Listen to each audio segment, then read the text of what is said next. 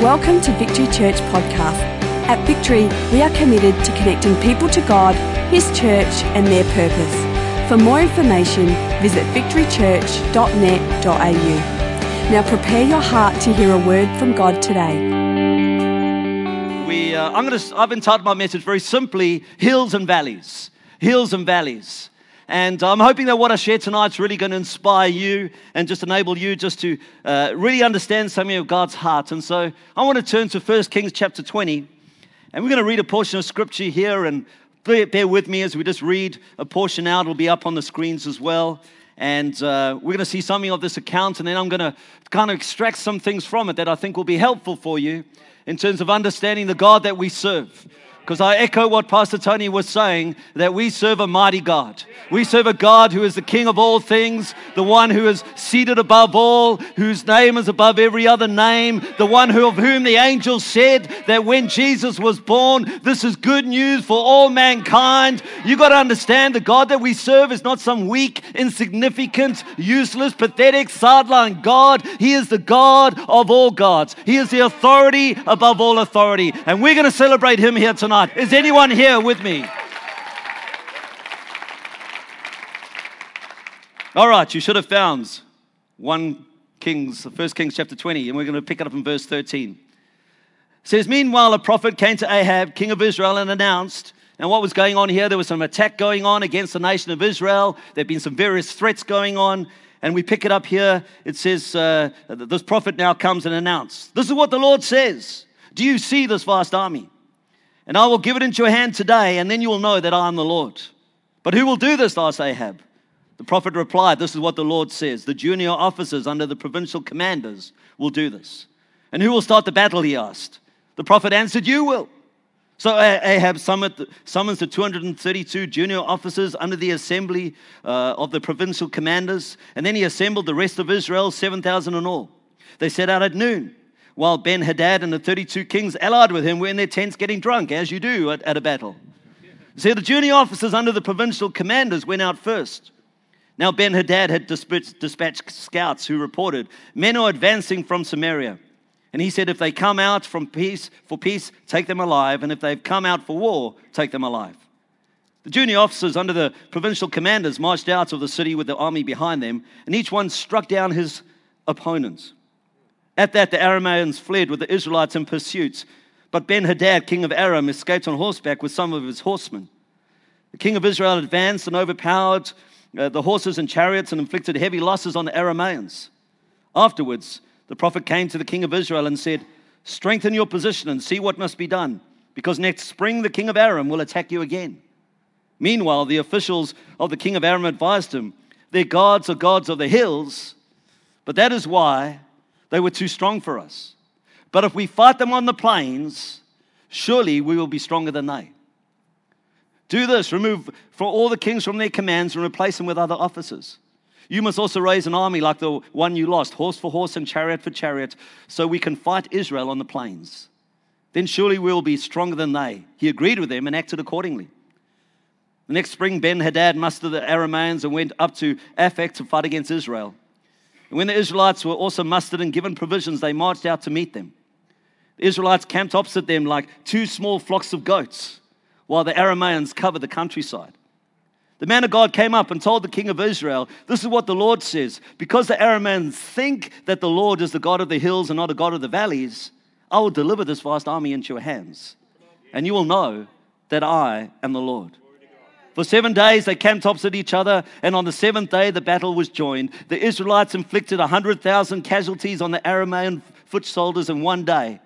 The rest of them escaped to the city of Aphek, where the wall collapsed on 27,000 of them, and Ben-Hadad fled to the city and hid in a room. What a cool account. The cool story, and I love this because here they are under attack, and there's this intimidation that was coming against them as a nation. And I hope you realize that is the devil's primary tactic that he'll try and use against you. Is that he'll try and use intimidation to stop you from believing that you actually have the victory that Jesus actually purchased for you. And so they come with this intimidation. And they try and get it believed. But God sends this prophet to this King Ahab. And he says to King Ahab, do you see this vast army? You see, God wants to know, what do you see when you look around? He's not saying, do you see with your natural eyes? Yes, he's saying, do you see with your natural eyes? But do you also see what I see? Do you see what God sees when he looks at that situation? Sometimes I think we see with our natural eyes and we allow our natural minds to then put us in a position of faithlessness when God actually says, I want you to see what I see, because when you see what I see, that's where the battle and that's where the victory and the breakthrough is actually found. And so God, he says, do you see this vast army? And it's amazing, because we know that the Israelites are only 7,000. And we know the enemy that he was coming up against, the Arameans, were at least hundreds of thousands, because we know that in this account, there were at least 127,000 of them that got killed. So the odds were pretty stacked against them, Ashley. This is overwhelming stuff. You're a mathematician, Ash. You know all about this stuff. Is that good odds? That's not good odds. If you're in doubt, come and ask Ash. He'll tell you that's not good odds. 7,000 against hundreds of thousands. But he wanted them to see with their spirit. He wanted them to see something that God could see. And he says this to them. He says, I will give into your hands today, and then you will know that I am the Lord. When you look at the city of Adelaide, what do you see? What do you see? Oh, I see a city that's got its problems. I see this, I see that, I see. And yeah, all those things may be true, but God wants us to see something else. He wants us to see a prophetic future. He wants us to see something else. He wants us to see universities and schools turned upside down with people who are just passionate for Jesus, making a difference, not just being places where it's higher learning and somehow we just lose faith when we go to university. No, I'm believing that we can see universities and schools and colleges transformed by young people who are on fire for Jesus, who are passionate about God, who have the reality of the Holy Spirit inside of them and are saying, we want to go and make a difference wherever we can. We want to see Adelaide transformed. We want to see Adelaide claim back for Jesus. Is there anyone in this room that says, yes and amen, I'm with you? What do you see? What do you see for this church? What do you see? Do you think this is it? I can tell you this is not it. I've known Tony Kath for a long time. Let me tell you, there's so much more inside of them. There's so much more vision. There's so much more that they're believing God for. And I know this is by far not it. There's much, much, much more. What do you see? And then what do you see for your own life? Oh, I see my problems, I see my hardship. Yes, those may be real, but understand the Israelites were 7,000 against hundreds of thousands. They had some big problems against them, but God says, I want you to see what I see, because I'm going to give this army into your hands. Don't allow your problems to diminish your faith. There's things there that God wants to pull out of us about who this God is. You know, what you see is what you become. What you see is what you become.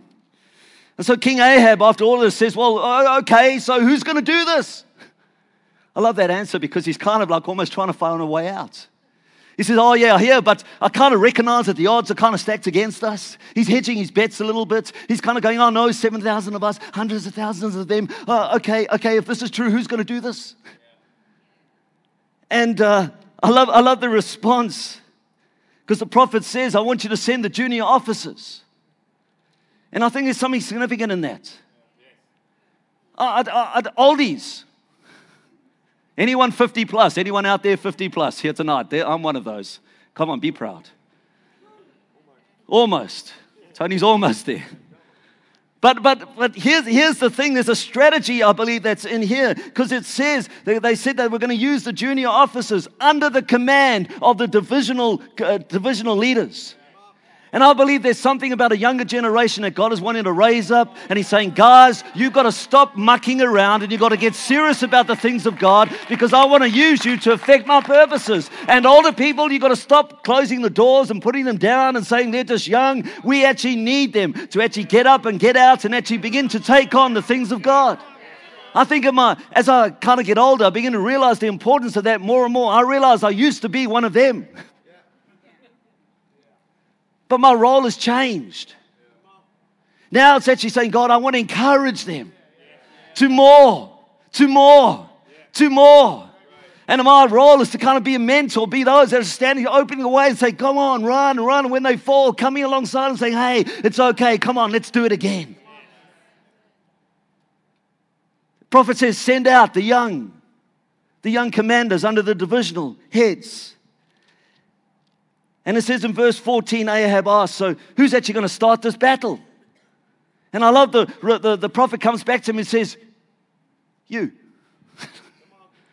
What? Yes, you. You, Ahab, you're actually going to start the battle. And I think breakthrough comes when we stop looking for someone else to actually do it. Hello?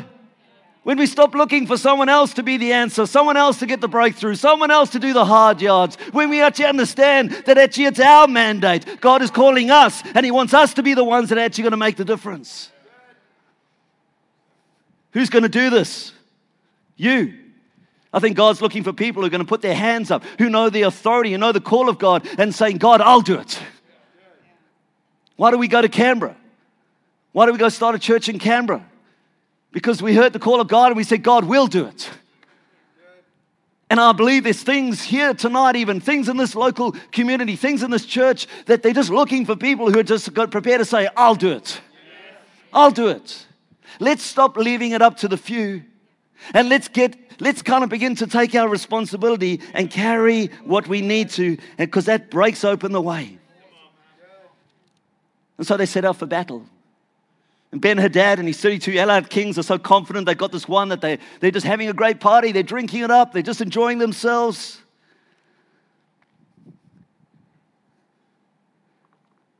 And I want to say to some of us, now's our time to get off the bench. Some of you have sidelined yourselves. There's some people, when I come back and I'm looking at some of you and I'm saying you're sitting in the same seats doing the same things, I'm not being nasty. I just want to inspire you and challenge you. As a friend, as someone who cares about you, who cares about this church, who cares about the leaders, who knows the vision that's on their heart. Some of you had benched yourselves. No one's benched you, you've benched yourself. And I feel like God wants to challenge you tonight and say, hey, it's time to get off the bench. It's time to get over your hurts and get over you and get healed and whatever it is that you need to get out of, and you need to get back on the playing field again because you got things to do and this church needs you. And God says, I want you on the battlefield. I believe the Holy Spirit's speaking to some of you right now. You need to make appointments this week to come and see the leaders and have conversations with them and apologize for how you benched yourself and actually just get back on the team again. Sorry, Tone, is that all right? I do love you. Don't discount what you can do for Jesus. We each have an opponent to face. And it says in verse 19 and 20, it says, these young men, they set out to battle. And it says, with the army behind each one, they struck down his opponent. And it says, at that, the Arameans fled. See, we've each got a battle to fight. Your role does matter. Your participation does matter. You're not insignificant in terms of what God is doing here. You're not just a number that's making up a number. You have a divine purpose for being in this place. And God, you might be early in that journey, but you've still got a purpose. And God says, I want to see you just getting involved and being part and fighting your opponents.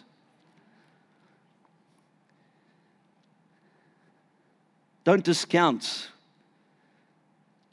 what God can do through you. Here's the thing I've understood.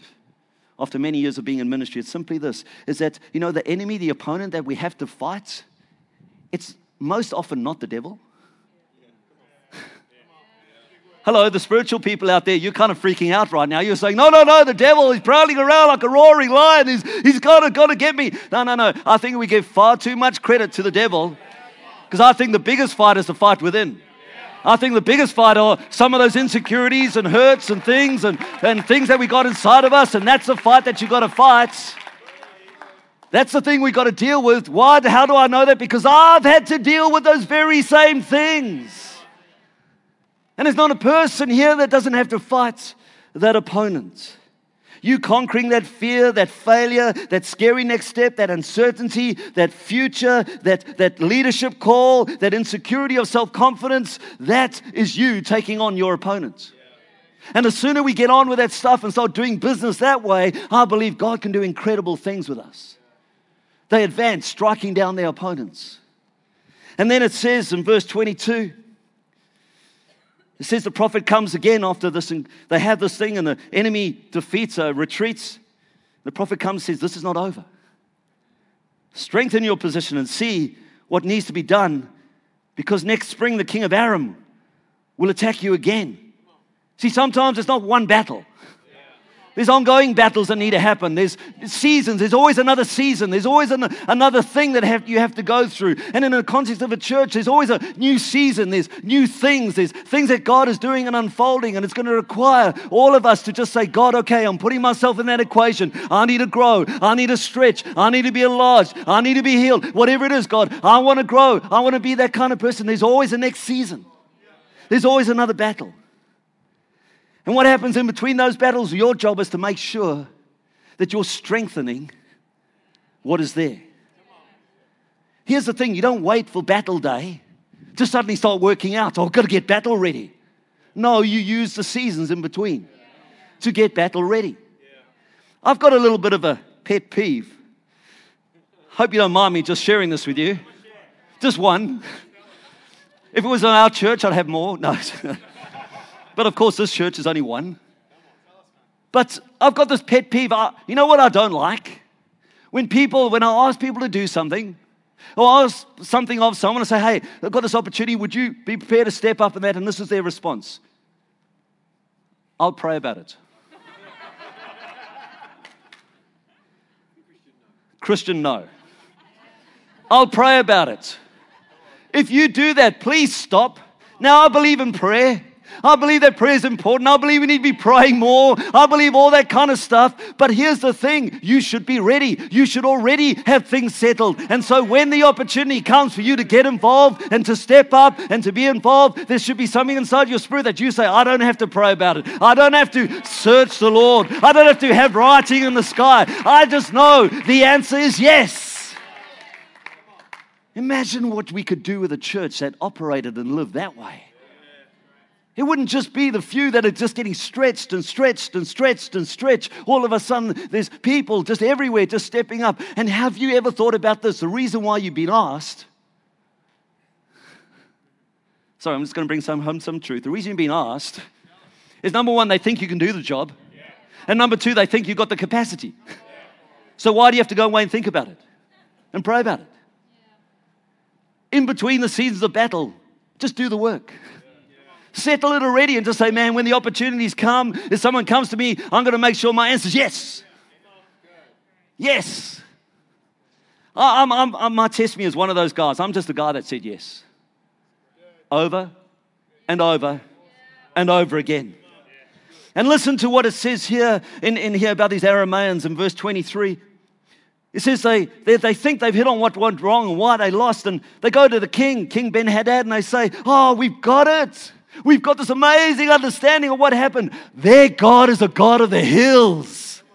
And we were trying to fight them on the hills. But we know if we fight them in the valley, that's when we're going to win. What a dumb conclusion. I mean, let's be honest. It's really stupid. But in their moment, they were clutching at straws. And they thought they kind of got onto something. Oh, he's a God of the hills. Oh, we can win if he's a God of the hills. And if we fight them in the valleys, that's when it's gonna come through. Sometimes I think there's many Christians that live with this kind of faulty understanding. Live with the same kind of understanding. When we feel like we're on the mountain, we come to nights like tonight and with such faith in the house, and we're just like, yes, I can do anything. And then you walk out the door and you're back into the valley. And all of a sudden it's, faith dissipates. You're like, oh, I don't know if God can work in my situation. I don't know what God can do through me. I want to say to you, man, you need to get a right understanding of who our God is. He's not just a God of the hills. He's a God of the hills, and he's a God of the valleys.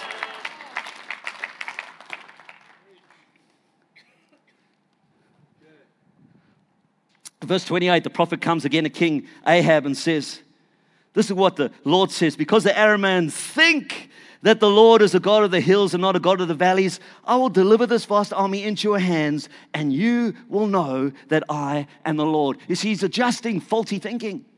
There's too many Christians that have faulty thinking about who God is. And he's saying, I want you to get good theology. I want you to get good understanding. I want you to get wisdom and understand that this God that we serve is not a God of some of your life. He's a God of all of your life. And so we see, you look through the Bible, you see that over and over again, he is a God of the mountains. There were some incredible things that happened on the mountains in the Bible. You see the 10 Commandments were given on the mountain. The burning bush where with Abraham and he's sacrificing his son was on a mountain.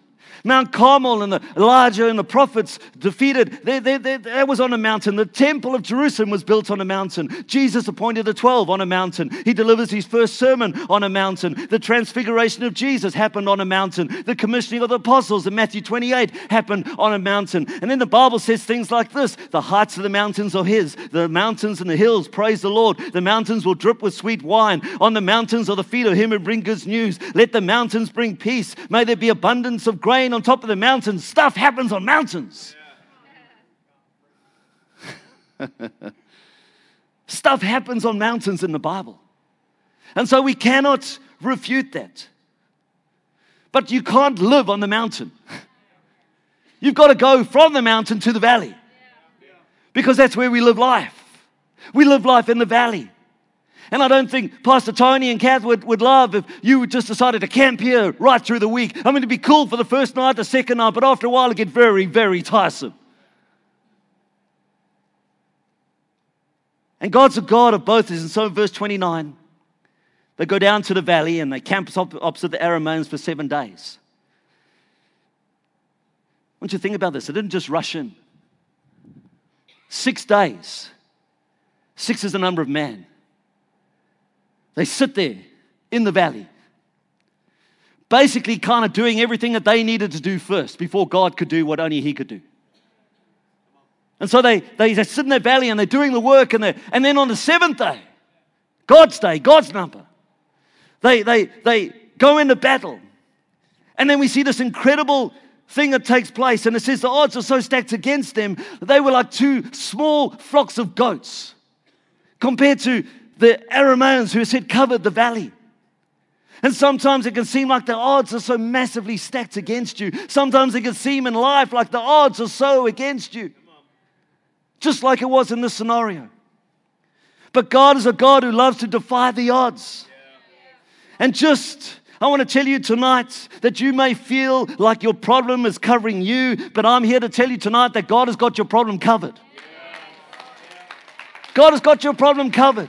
He's a God of the hills and of the valleys. And in verse 29, it says they go into battle on the 7th day, on God's day, and it says they inflicted 100,000 casualties. 7,000 men inflict 100,000 casualties. And then not only that, those that ran away in fear of the enemy, it says they run to a nearby town and a wall accidentally falls on them and 27,000 more get killed. If you're in any doubt about whether your God has got your problem covered, just look at the story. This account tells us that God has got your problem covered. And we've got to live in this understanding that God is God of both the hills and the valleys. Psalm 23 verse 4 says, even though I walk through the darkest valley, I will fear no evil, for you are with me, and your rod and your staff, it comforts me.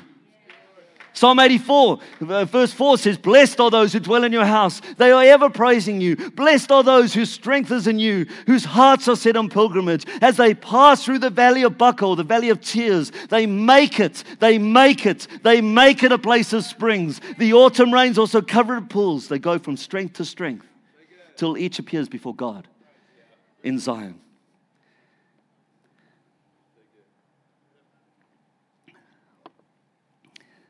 He's a God of the mountains and the valleys. Do you know there's a great story about a great victory in the valley? Some of you might remember it's the story of David and Goliath. And there's an incredible thing, and then we find the story in 1 Samuel chapter 17. And it says that in this valley, this giant Goliath, who was said to be this monster of a man, almost 3 meters tall, his armor was 60 kilograms in weight. He would come down into the valley every day and he would shout up to the Israelites on the hills, and he would say, come on down and fight me. For 40 days he does that. And the Israelites are terrified. Terrified. that here is this man, and their fear overrode their faith. What is in the valley of your life that you're running from? What's in the valley of your life that you're scared of? What's in the valley of your life that you're intimidated by? What giant is before you? But breakthrough comes when we see that God is both the God of the valleys and of the hills. So along comes this little shepherd boy bringing cheese. I don't know why a shepherd boy is bringing cheese, but anyway, he's bringing cheese to come and feed them. And he comes along, and as he comes along, he hears the giant just ushering his intimidatory call again and challenge to the army of Israel. And Israel's defied, and he says this, he says, who is this uncircumcised Philistine that he should defy the armies of the living God? He's kind of getting something here. He understands that. And we pick it up in verse 32 of 1 Samuel 17. It says this. He says this to them. He says, let no one lose heart on account of this Philistine. He says, your servant. He's talking about himself, this little shepherd boy. He says, I'll let you go and fight him.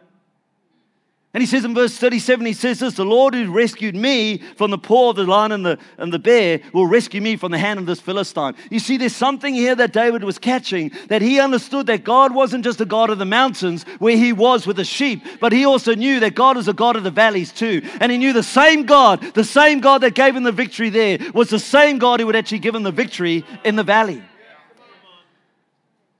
You see, it's easy to praise God on the mountain. It's easy to praise God on a mountain like this. But it's amazing how that can evaporate when you go back out there into the world. So David puts on Saul's armor, thinks that's what they think is a good idea, and he quickly finds out trying to be someone else doesn't work. You don't need to be someone else. You just need to understand that God is a God of the hills and the valleys. You don't need to be anyone else. You don't need to be Pastor Tony. You don't need to be Pastor Ashley. You don't need to be someone else. You don't need to be me. You just need to be you. But you need to understand that we serve the same God as the God of the mountains and of the valleys. That's where the victory is found. Not by you pretending to be someone else or trying to be someone else. And so David goes down into the valley. And he says, you come against me with sword and spear and javelin, but I come against you in the name of the Lord our God Almighty.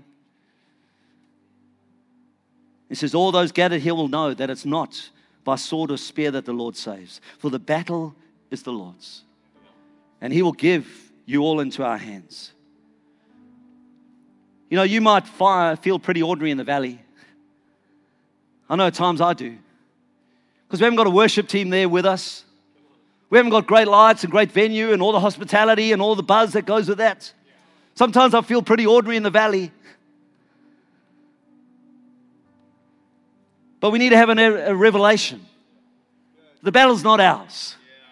The battle is God's. So David takes what he's got. 5 smooth stones. Just ordinary things that he would have seen every day as he was going about his shepherd duties. And he takes these ordinary things, and I believe that God wants to take what you consider ordinary, and he wants to breathe his supernatural life into that. Gifts, talents, abilities. And he wants to say that which you consider is very ordinary and what can be used with that. God says, man, I can do a lot with 5 ordinary stones. There's a great victory that's waiting in the valley. If you just give me your 5 ordinary stones, he says, watch what I can do with those. And so we know that he strikes down Goliath. And that which promised defeat, that valley, now becomes a valley of victory. The name of this church is Victory. For good reason. Because I know that the leaders of this church want you to be living a victorious life. The valley of defeat becomes a valley of victory.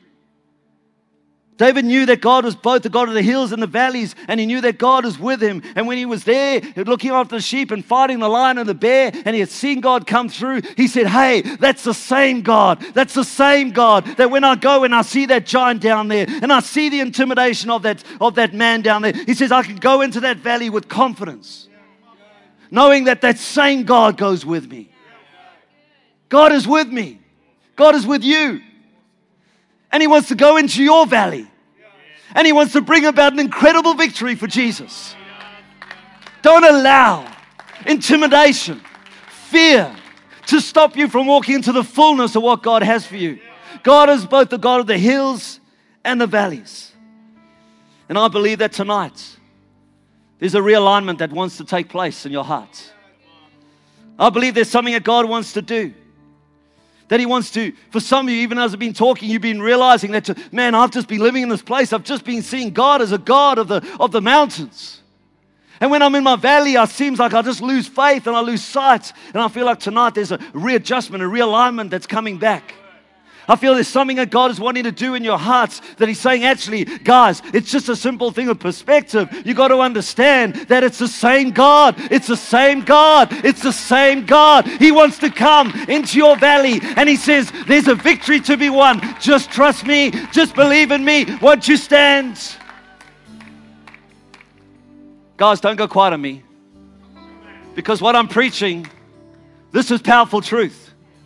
This is the kind of stuff that when you get it, can literally change the way that you live. All of a sudden you walk out of this place, you don't walk out defeated. You don't walk out fearing what lies outside these doors. But you walk out as a conqueror. You walk out as someone who knows the God that we serve. You walk out as someone who understands that our God is a God of the hills and He's a God of the valleys. He's a God who loves to breathe supernatural power into that which is ordinary. I don't need to stand back in fear. I don't need to stand in condemnation. I don't need to stand hurt, but I can trust God. Thank you for taking the time to listen. If you have any questions, please email us at admin@victorychurch.net.au.